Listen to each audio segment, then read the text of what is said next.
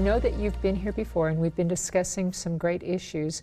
Today what we want to talk about is foundations for family living, and actually as young as Paul and Carolyn look, they've been married 18 years. You cradle robber, you. No. Well, if I told you how old she was when I married her and somebody wanted to do the math, they would figure out that we're no spring chickens. Well, let's talk about, I think it's Satan's number one ploy is to ruin families, because that's what the church is made up of. The church is a family made up of smaller units of families. And so it seems to me that families are very much under attack today. What would you say as practical advice to those who are out there looking to strengthen their family relationships?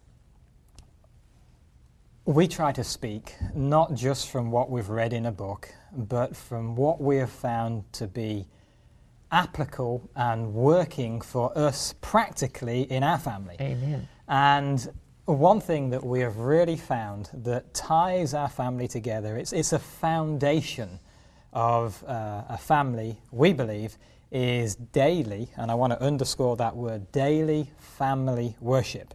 Not that we're worshiping the family, but it's a time in the morning before we set off into the busyness of the day to come together as a family, read a scripture or two from God's Word, maybe sing some songs together and certainly pray together, but just a time to come together as a family and share what we're going to be doing in the day. It's kind of like ties a knot, and we seek to do that at the end of the day as well. Oftentimes in a family, dad's out the door because he's got to be at work by 6, right. And mom's had a late night, so she hasn't surfaced yet, and we have found that if we all make the effort to be up bright and early, spend some time with the Lord individually, and then have family worship, it's been a great blessing to our family, and it's something that maybe seems so small. How can that be such a blessing? I encourage our viewers, try it, and you'll know what we speak of. Amen. We discussed this on an earlier program about your personal devotional time and how you all handle this. But we're going to look at this again and maybe cover some other aspects, because we're looking at the family as a unit. And it really is true, the old axiom that the family who prays together stays together. What are some of the practical things for our viewers who I'm going to start with you, Carolyn.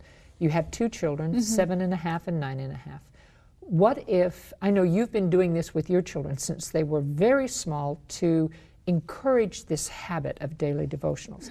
What if someone is out in our audience who has children who are in their teens and they've never had family worship together, and they find that their children are being attracted to the things of the world, and now they're saying, I need to do this. What would you suggest? Where would they begin?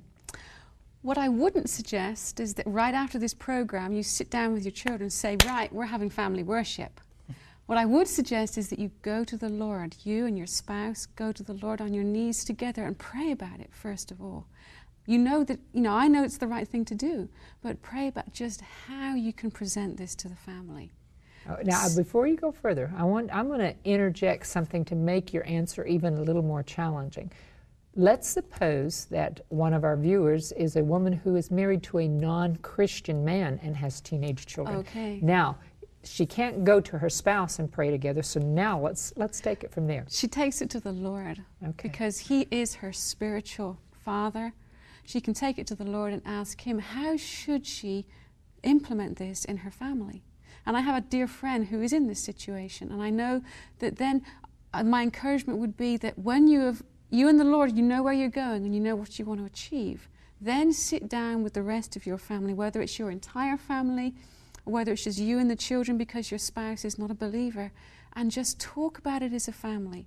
What are we going to do? This is what I've found. And what we have found as parents is that the enthusiasm will start here. If we generate the enthusiasm, you'll be amazed at how soon older children and younger children will pick up and go with that enthusiasm, and then you'll be able to ride on their enthusiasm. But you must start it yourself. And so what I would encourage, and what we have found that works in our family, is to make it relevant to the ages that your children are. So if you have teenagers, looking at the story of baby Jesus probably isn't going to cut it for them. Yes. You know, they are looking at what kind of issues are prevalent for a teenager today and go into the Word of God together as a family and look at these things together as a family, drawing practical application for the ages that the family is currently at.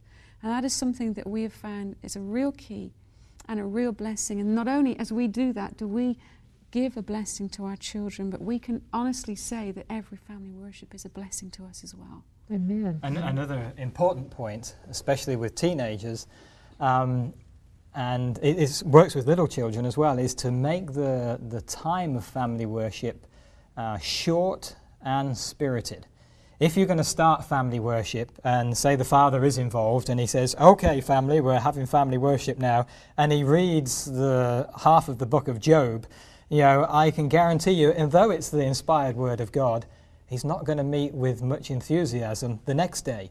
Make it short and spirited. Singing, that's what we like to do. Singing is as much an act of worship as is prayer. So the singing is something everybody can enter into, and then just a couple of scriptures, and maybe have the young people read or say, well, what do you want to share? Have them involved. And you know, when we first started singing together in family worship, it was just the two of us when we came across the idea of the need for family worship. And it was kind of embarrassing. You know, you're used to singing in church in a group of people, but just two of you, or maybe three or four. But you know, as you get used to it and you become more comfortable with each other doing that, it becomes a real joy. Amen. And a real blessing in the family. The blessings are had in the new ground that we venture onto. If we just want to stay on the ground that we're comfortable in, then we're not going to experience any of the blessings outside of that. Well, you know what I like about what you said about keeping it short is that particularly if you're trying to introduce this in a family that you've not made it your practice to do, by keeping it short, you'll keep their interest, and then as they become more interested, they will participate more, and if it goes a little longer, then they will grow into that rather than trying to force feed them something. But what do you do? Many parents that I talk with say that there's this morning battle in their home to get everybody up and out the door, and by the time, you know, I've talked with so many who said, I don't have time for worship because it's just trying to get my children ready for school and get them out the door. How do you, or what would you counsel with a parent that is wanting to do family worship, but they're facing this, you know, everything is so hectic and at such a pace in the morning that they're saying, how are we going to do this? The answer, believe it or not, is in Genesis, the first book of the Bible. The evening and the morning were the first day and the second day and the third day, you know, the creation story. So the evening, the day starts at night. Most people think the day starts in the morning, but unless we've got to bed and got the whole family to bed at a reasonable hour, then we do find that those morning hours, we leave it to the last minute to get up. We just grab a cereal or a bit of juice, and the idea of adding even 10 minutes of family worship in there seems like an impossibility. But one thing Carolyn and I have learned is that 10 minutes in the morning is very valuable. You think about the average morning. Yes. If you think that you have a phone call for 10 minutes in the morning, it's like I've hardly got time for it. But in the evening, 10 minutes is nothing. Yes. You could easily, so what I'm saying is make it a habit to go to bed a little earlier. That takes some self-control. That takes a commitment to the Lord. Lord, I'll be in bed by such and such a time, which leads us on to one of the subjects we wanted to talk about, and that is schedule. So schedule a time for bedtime. Then, if you just get up half an hour earlier in the morning, it opens up a chunk of time for family worship, for some personal devotions, and even for a hearty breakfast. And so you do this, and then with your family, would you encourage people to actually have their worship before breakfast, because if you leave it to the end, you're going to have somebody who's running late and getting ready to go out the door, right? That's exactly right. We do. In fact, in our family, we encourage it that if you're looking for good physical food for the day, you need your good spiritual food for the day first, because you're going to get through the day without your physical food. Not that we go and starve ourselves, but you're going to get to the end of the day if you never took a bite But often we don't think about, will we get to the end of the day if we never take a spiritual bite? Yes. And we go through so many days starving ourselves spiritually. So we encourage that in a very practical way in our family. We have our personal devotions and our family worship, and then we move on to breakfast. That's good. The reality of that is that we have tried in our family, just through the push and stress of life sometimes, I tell you what, let's just have worship after breakfast. And we've tried it about half a dozen times. And I think we maybe did it once. It's just once you've had the meal and you're into the clean-up and Dad's got to go, it just disappears. So do it beforehand. It works much better. The mind is clearer as well. Excellent counsel. And you know, I was thinking as you were speaking, I took care of my niece for a short time, about a year and a half, and she was 15 when I first was caring for her. She was not in the habit of eating a meal at the dinner table, and so I found it very difficult to get her to communicate with me. And when I suggested that we would start having all of our meals at the dinner table instead of eating on the run, at first she did not like the idea. And so I just sat a nice table and sat down, and after the first couple of times of her sitting there, then she was the one who wanted to set the table. And sometimes maybe even for a parent, they may have to start just having that worship in the morning and letting their children discuss how wonderful the results were for them then to see that there's a value to this, right? Yeah, it's new habit patterns that really we're seeking to generate, and the Lord is the only one that can give us that. Absolutely. But like I said before, if we won't step outside of the ground that we're comfortable with, then we'll stay where we are. But the Lord's calling us on to higher ground. So families then who are having this devotional time together in the morning and scheduling this, it sounds like this really would bring more unity and peace into the family. What are some of the other pillars that you see as holding a family together? I think that we haven't necessarily really covered the idea of the schedule, because this schedule isn't just to make sure I get my devotions, but for a complete day for a family. We have found that it's been such a blessing to our family, and particularly for our children, to give them the stability and the security that they have, is to know that this is when we're going to eat, and this is when I'm going to go to bed, and I know that in my day, Mommy and Daddy are going to take family time with me because we've scheduled it through our day. And so that is something that a lot of people stand back in horror. I don't want to be scheduled. That's too putting me in a box. But you know, God is a God of order. Yes. And that is His character that is in there. And as we seek to, if we don't have a natural desire for it, then I would encourage our viewers to ask Him to put it there. Because it wasn't natural for us to want to say, okay, we're going to go to bed every time this time, so that we'll get up every time this time. And it's a step of faith to say, I'm going to do that. But when you step out in faith and do that, then you see the beautiful results coming into your family from the stability that it gives. Now, we travel all over the place, and our schedule is very changeable when we're gone from home.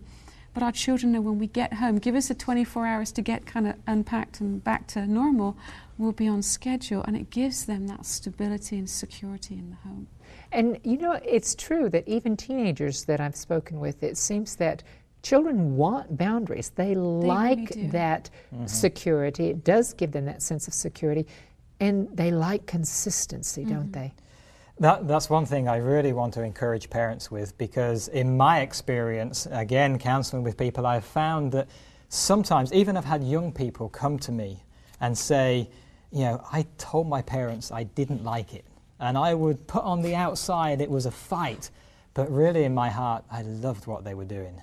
And so I want to encourage the parents to, even if you're meeting with a little resistance there, they will thank you for it in the end. This is the consistent, scheduled life. The real battle is not with the young people. The real battle is with Dad and Mom. Yes. And if the Lord can work on our hearts, and we can bring that into the children's life, just to carry on that topic of consistency, not just consistency in time, but also consistency in what is expected of the children. You use the word boundaries. You know, what we like as adults, as all people, what we like about boundaries is that they don't move. For instance, you know, I don't know if any of our viewers have had the chance to go to the top of the Eiffel Tower there in Paris. I went on one occasion, of course, because we were born and raised in Europe, and it has a boundary, a guardrail that stops you falling all the way down into the city. And it's nice that that thing is rock solid. You know it won't move, and so quite happily you can move around within it, within safety, and you know you can't go any further. But what happens if we are not consistent in our parenting is that we set boundaries and we say to our young person, you know, you need to be back home by 9. And they come in at 9:30 and we don't say anything. And then the next time they come in at, 9:45 and we don't say anything. Then they come in at 11 and all of a sudden we say, no, that's not good enough. Well, where is the boundary? Yes. We need to be consistent. And the young people and our little children, they just thrive because they know where they stand. And in consistency, Carolyn, have you counseled with people who the father says one thing and the mother says another? What effect does that have on the children? It's very negative, because then the child starts to manipulate the parents. And then the child is running the home because the child knows, I go ask Daddy when I want a certain thing, and I won't ask Mummy that question. And I know because I did it as a child. I knew which parent to go to ask which question.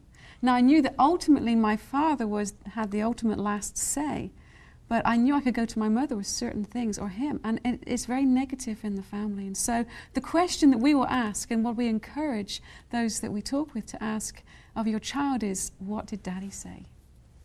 And our children will do it, even though we're training them. They will still, it's within us as humans, I think, to seek to get, the best angle we can for whatever our situation is. And so they'll go, and I'll say, so Caleb, but did you ask Daddy? Oh yeah. I say, then you have your answer. Now that self has to die within you, because I might not agree with him. Yes. But it's recognizing that the important thing is to be consistent. And that is a foundational pillar. And when we recognize how important that is, then later I can say to him, why did you say that? I mean, that wouldn't have been what I would have said. And then in our couple communication together, we can be talking about, okay, so why was I said what I did? But keeping the consistency there for the sake of the children. That's good. There's yet another avenue in consistency that I want to cover, and that is consistency in standards. Oftentimes, Daddy will say, children, take your shoes off. And then he looks down at his feet and he sees he's got his shoes on, maybe on the new carpet, or maybe it's muddy boots. And we have sought and we have found this gives the children a great deal of confidence if they know that Mom and Dad are willing to abide by the same rules, I guess we could call them, the same standards that the children are. So we don't have one standard for them and one standard for us. Now, in some things, obviously, there's a different standard. We don't all go to bed at the same time. Mommy and Daddy go to bed later. But I think that's understood. But where there's a principle that is binding on all members of the family, Daddy or Mommy can't be exempt from that. Because what does that do in a child's heart? I tell you what it does, and it's pretty scary when I realized what was happening. If we tell them to do one thing, yet we do not do it ourselves, we're not consistent, we are inadvertently planting the seeds of rebellion in their hearts. And now they don't show up in the early years, but sooner or later, those, they see the inconsistency, and then they start to see, inconsistencies at church, and then they say, well, why can't I be inconsistent? And they say, well, I know the Word of God's true, but I'm going off into the world. And it's all because of those little inconsistencies in the home. So consistency has to do with time, and it has to do with standards, it has to do with boundaries. It's a broad subject. We would love to explore that a little further, but time won't allow. Well, and I think that it's important for parents to remember as well that children become who they behold. So if you're not being consistent, if you're suggesting one thing and that your child does not do it, and yet you are doing it, the child is going to rebel and they're going to become what they behold. Now, in an ideal situation, we're talking about some good things here. We're talking about family worship to bring unity, having a schedule that is a set schedule, standards that are consistent, being consistent, parents not discussing their disagreements in front of the children, but talking about that, behind closed doors perhaps. What other things, in an ideal situation, what other things do you think would be good to bring more family unity? Well, I really want to express at this point that we're moving on to the ideal. And if God opens the way, I would encourage families to move out of the cities and move out into a country location. Why? Why? Thank you for your abruptness. Because, I'll answer him. Go ahead. By beholding, we become changed. And if we're living in an environment, if we are Christians and we're seeking to live all for the Lord, to be prepared for His return, and we live right in the middle of a city, we will be changed, whether we know it or not, whether we choose to be or not, by what we behold, and so will our children. And so for us, we began to seek the Lord earnestly to take us from the negative that we could see around us to a place where we could see Him. And that country environment where you are beholding the things of His creation rather than the devices of men as the ideal environment to raise a family, to be as a family. There's nothing new under the sun. All the way through the Old Testament, you see God's people out in the hills and all the trouble going on down in the city. Abraham and Lot is just a classic. You know, Abraham was up there, Lot was down there. Lot had to get out, he didn't want to get out. And sometimes it's, if work is there and family are there, it's a difficult thing. I know for my wife and I, we prayed every single day for 2.5 years. Lord, take us out from here. And He did. God answers prayer in miraculous ways. Amen. And as we minister, we have seen so many families who have said, it'll never happen for me.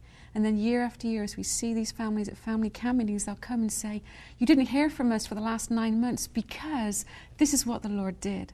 And we could share for you hours here of different testimonies of people that the Lord has heard their voices. They've pled with Him to take them out from the city environment, and the Lord has done that. Wonderful. Now, for those who are still stuck, I just take a quick minute here. What would you tell the parents or the family that are stuck in the city and they can't get out there? How can they incorporate some of those good values there? Start where you are. Amen. Okay. Start where you are. You don't have to be in the country to start implementing family worship. It can happen on the 10th floor, the 20th floor. Find a city park that's around there and just spend some time with the children, just enjoying. That's one of the things we didn't cover, but part of that schedule will be scheduling some family time with the children.